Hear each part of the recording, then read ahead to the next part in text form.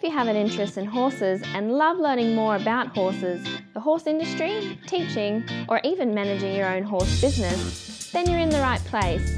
We would love you to join us on our mission, which is to improve the lives of horses around the world through the education of riders, handlers, and trainers. So get comfortable, listen in, and enjoy. Today's chat on Horse Chats is Larissa Bilston, who's been here before. Now, Larissa's talked to us quite a lot about feeding horses, nutrition, and today she's going to talk to us about tips to minimise laminitis risk in overweight horses. But first of all, I just want to have a quick chat about International Horse College, because this podcast is brought to you by International Horse College, and horse safety and welfare are utmost importance to us at International Horse College, which is why we've included them in our values statement. Within our wide variety of horse courses, we only utilise methods that promote safe and humane methods of interaction between horses and humans and support only safe methods of educating riders, handlers and trainers. Have a look now at the online courses at internationalhorsecollege.com, registered training organisation 31352. Now, Larissa, tell us a bit more about laminitis. So laminitis, for those who are tipped off by grass, is usually a problem in spring and in autumn when we've got very short grass and the horses aren't used to the nice green shoots that are coming through. Okay. So I thought autumn time might be time to have a chat to you all about. Yeah, autumn time for us in the southern hemisphere, and I suppose springtime in the northern hemisphere. In the north. Yeah. Now, how can we monitor the fatty deposits of the horses? You know, if we know that the pony's already, or it's usually ponies prone to laminitis, how can we monitor those fatty deposits, or how often should we monitor them? Yeah, so usually one of the biggest giveaway signs that a horse is getting close to laminitis due to obesity is when the fatty deposits in the neck crest get large and hard. Okay. So if you've got a laminitic-prone horse or pony at this time of year, I suggest it's worth checking every day.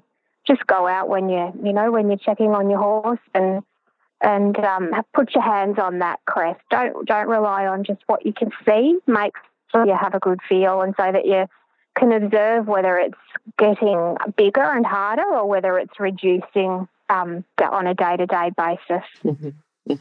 Now, what about these overweight horses? Should we exercise them, or what type of exercise should we give them? So just like with us, if we're not too sore to exercise, then exercise is a fantastic way for us to lose weight.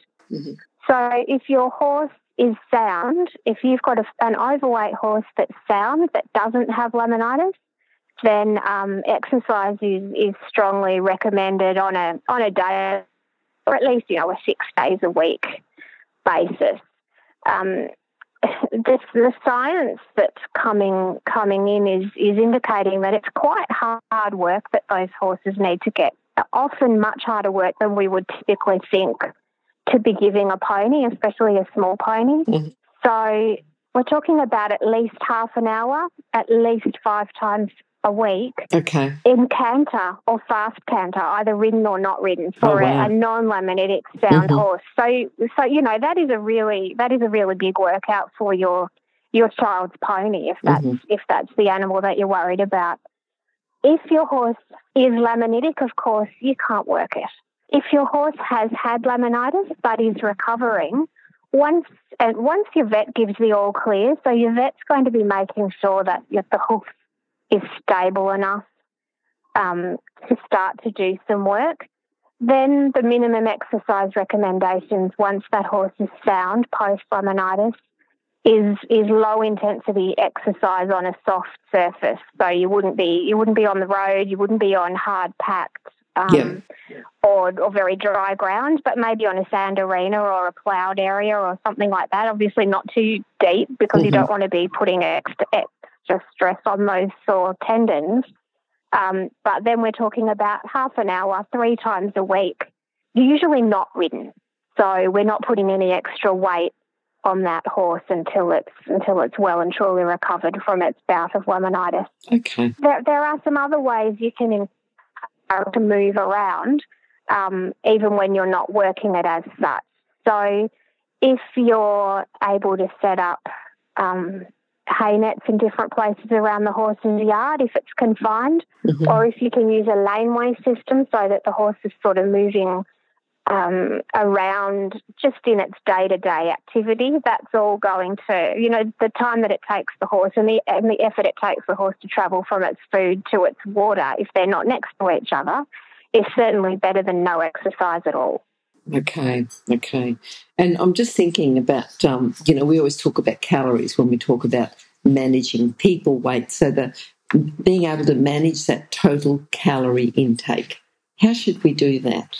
That's the really tricky part about managing these overweight horses when they're grazing grass. Grass can suddenly change in its calorie content as soon as we get rain and those little shoots come through. So without being able to judge the calorie content of your grass on a day-to-day basis, you really have to rely on just watching your horse's weight gain over time. But if you're lucky enough that your horse is still in a situation where you can keep it grazing, you can use a grazing muzzle. There are some really good modern ones out there now that allow horses, restricted access to forage, but still no hassles with them getting too hot or having problems drinking or breathing. Okay. Again, those laneway systems are fantastic. So what I'm talking about with a laneway system, for example, might be your driveway.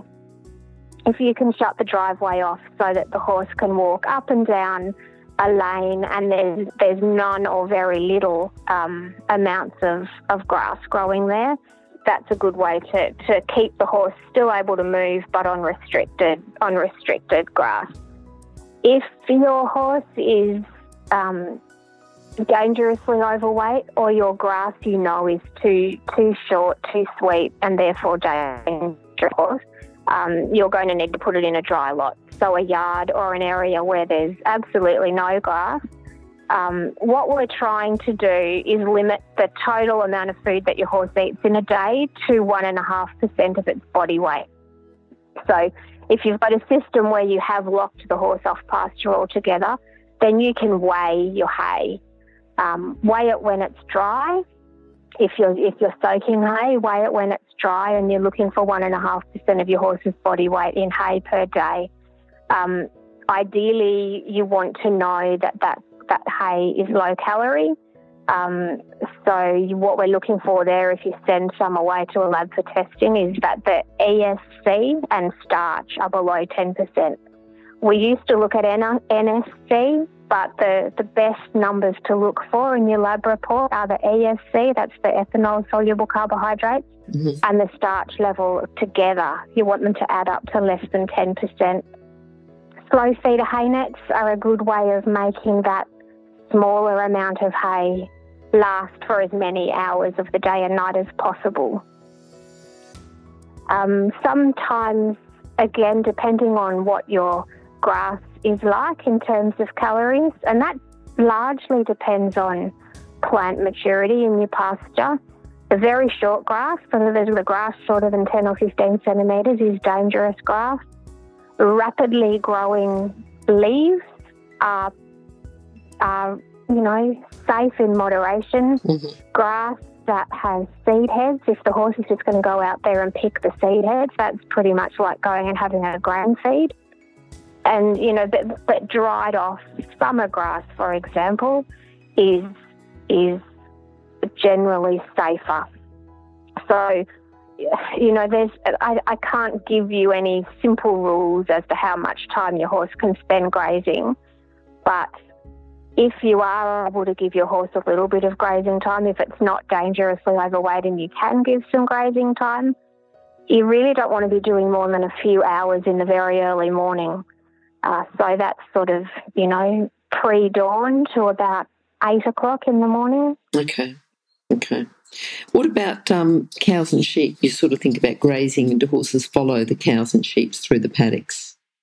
Yeah, so as long as that grass isn't too short, if you've got cows or sheep or even horses who are not overweight, let them have the first pick at the grass when the grass is really lush and yummy. So, I'm talking when we've got that actively growing leaf that's maybe getting up to 20 or 30 centimetres high. Let someone else run through there for a few days and pick out all the good bits before you let your laminitis-prone horses in on it.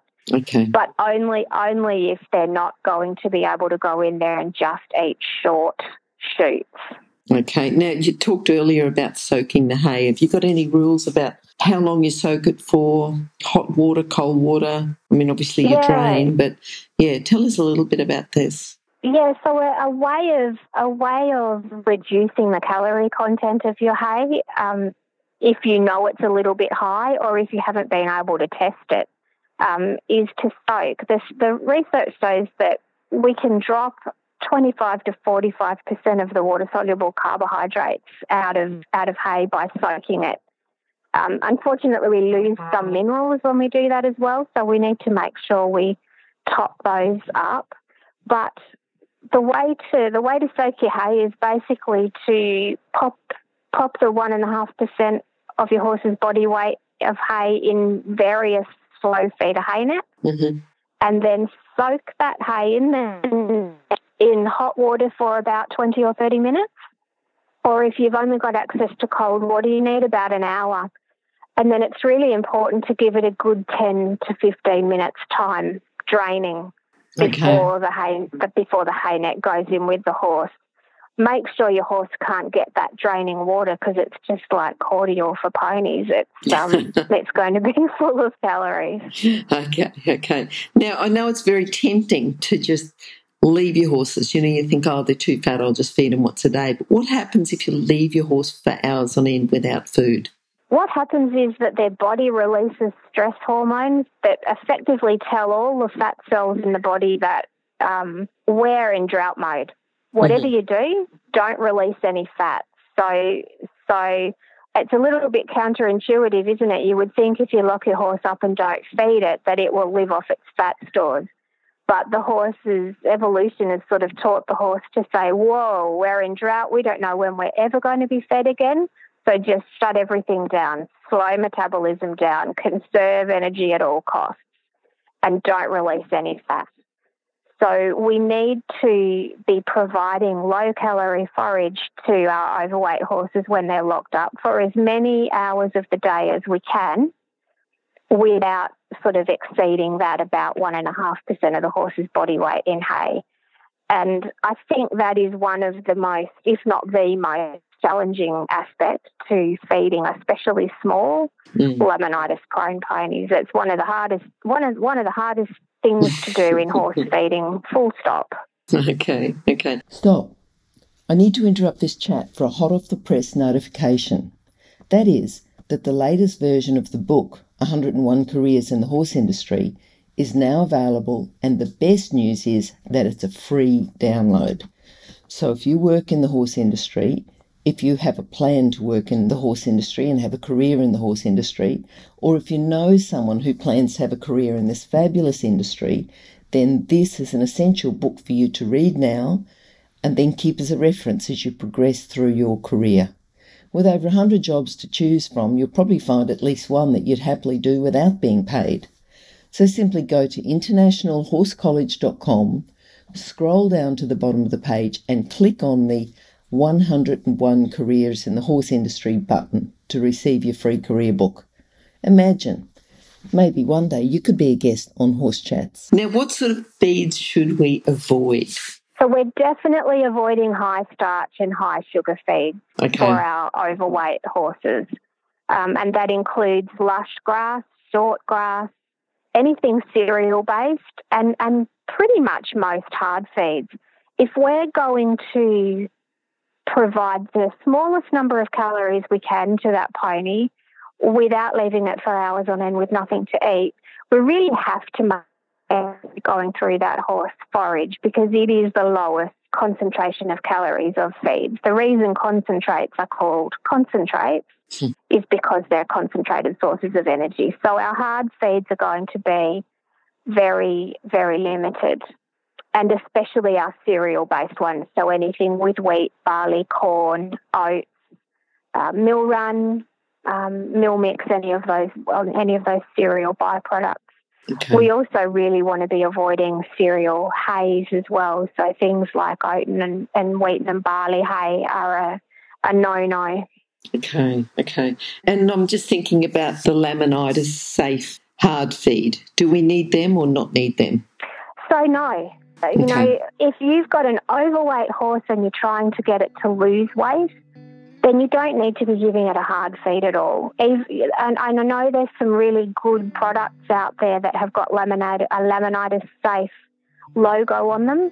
They're fine for your horse when you are not worried about its weight. So when you're not trying to get it to lose weight, usually for when you are trying to get it to gain weight. Often with these Laminitis prone horses, you can just relax your restrictions on roughage and they will get enough calories that way. But sometimes you do need to feed them a concentrate feed, a hard feed, and then that's the time for Laminitis safe hard feeds, is when you're trying to feed up a sensitive pony. So you don't need the hard feed, but you do need to be giving the horse the vitamins, minerals and omega-3s that you need to balance the diet. I should say too, if you're in a situation where you can't avoid higher sugar or high starch grass, or when it changes suddenly, say if there's frost around or something like that and that makes the grass, that makes sugar, you can add a hindgut buffer to the diet. So there are some forms of protected bicarb that are really good. They're proven to actually get right through into the hindgut, and live yeast probiotics as well. We do one called Pharmalogic Rejuvenate, and those live yeast are able to minimise the impact of the high sugars on the hindgut population. Okay. So, but buffers and live yeast are another tool to use. When you're trying everything else and you just can't control, something just is beyond your control. Yep. Now, these horses on a weight loss diet, what minerals or supplementation of minerals, what would you recommend, just thinking about the mineral ratios across the whole diet as a whole? Yeah, so the best way to make that decision is to actually send a sample of your hay away to a lab to get the mineral levels tested. Yep. If you're soaking hay, what you would be best doing would be to send a dried out sample of your soaked hay so that the lab can have a look at what minerals are in there, and then your nutritionist can help you figure out what's missing. So looking at the gaps between what your horse needs and what's in the hay that you're able to feed, and then top up and balance the mineral ratios. The Equine Vitamin range offers sort of low-calorie options for balancing the diet nice and easily. And we've got mineral balancer pellets and premium balancer pellets too, so that allows you to just give a really, really small feed out of your hand rather than having to mix some powder through a small hard feed. Okay. If you do need to use a small hard feed for mixing your supplement powders through, choose something like Maxi Soy is good, soy hulls are good, or Speedy Beet or Microbeat or whatever brand of beet pulp, or even your Laminitis safe, just a handful of your Laminitis safe hard feeds. But those super fibre-based ones are good because just a little bit, when you add water, they fluff up and the supplements stick to them really nicely, and usually they're quite palatable. You can add some of these little ponies will actually take their supplements in some loosened chaff, and that's fine as well if your pony will sort of lick all the way to the bottom and not waste the goodies. Okay. Now I know that we talked about omega-3 and omega-6 before, but tell us about omega-3s. What's omega-3s? What's omega-6? And how do you balance the levels between them? Okay, so when we talk about omega-3s, 6s, 9s, what we're talking about are polyunsaturated fatty acids, a family of oils. We need to have at least as many omega-3s in the diet as omega-6s to manage the general levels of inflammation in the diet. When our horses are locked up and they're relying on hay and dry feeds only, their diets become very unbalanced and they have a high level of omega-6. Omega-6 is quite pro-inflammatory, so we need to just add enough omega-3s so that we can counter the pro-inflammatory pathways that the omega-6s trigger with some anti-inflammatory metabolic pathways.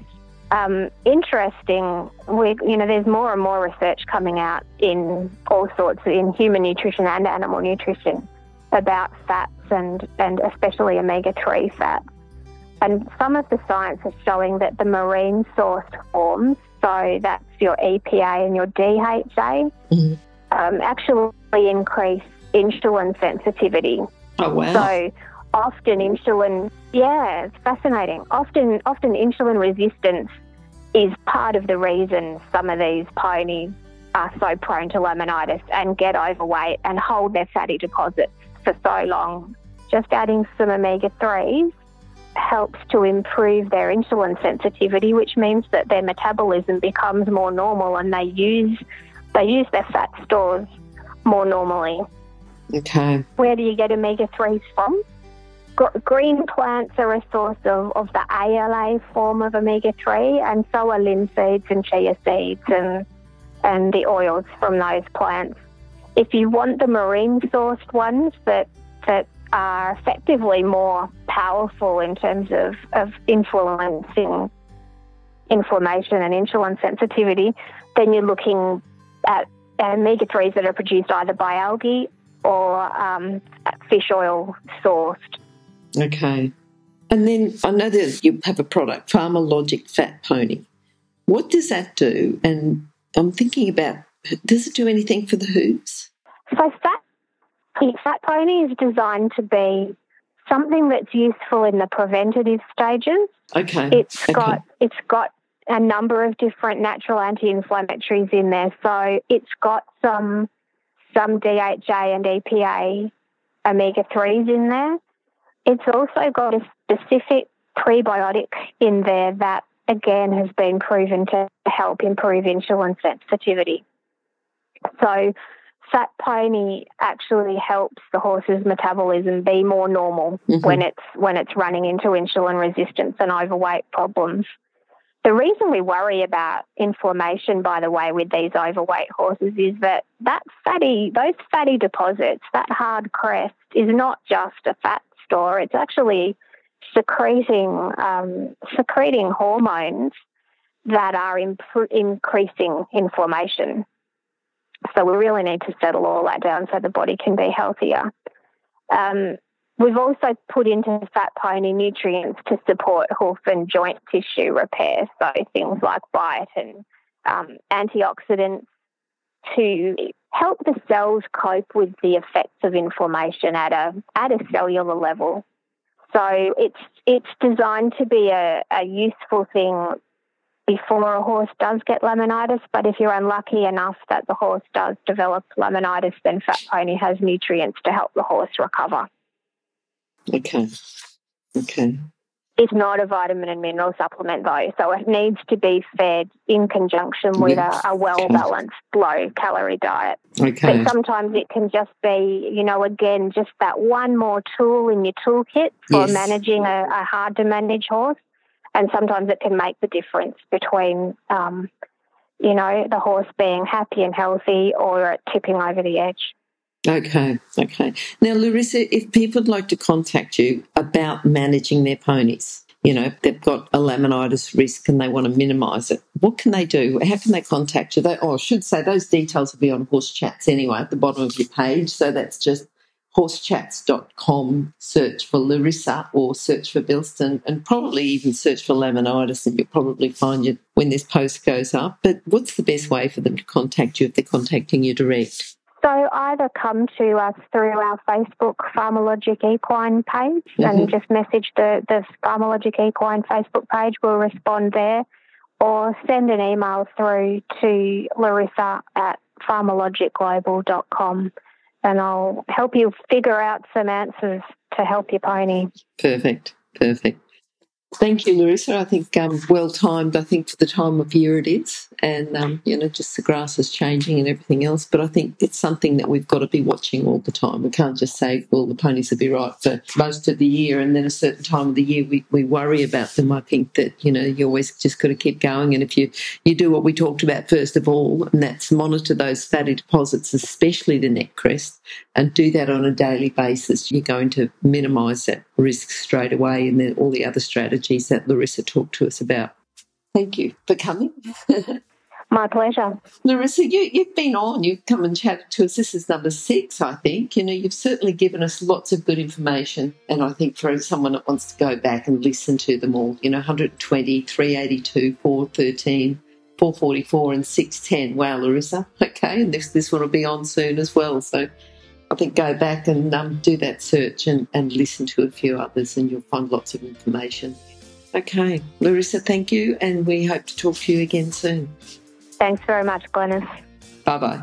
If you've enjoyed this chat, then please comment, rate and subscribe. If you'd like any changes or recommendations for guests, then please contact us through horsechats.com. And while you're online, have a look at the government-accredited courses at internationalhorsecollege.com. Registered Training Organisation 31352. Remember that our comments and instructions are general in nature and do not take into consideration your individual horses or your individual ability and circumstances. If you enjoyed this podcast, then please leave your comment below.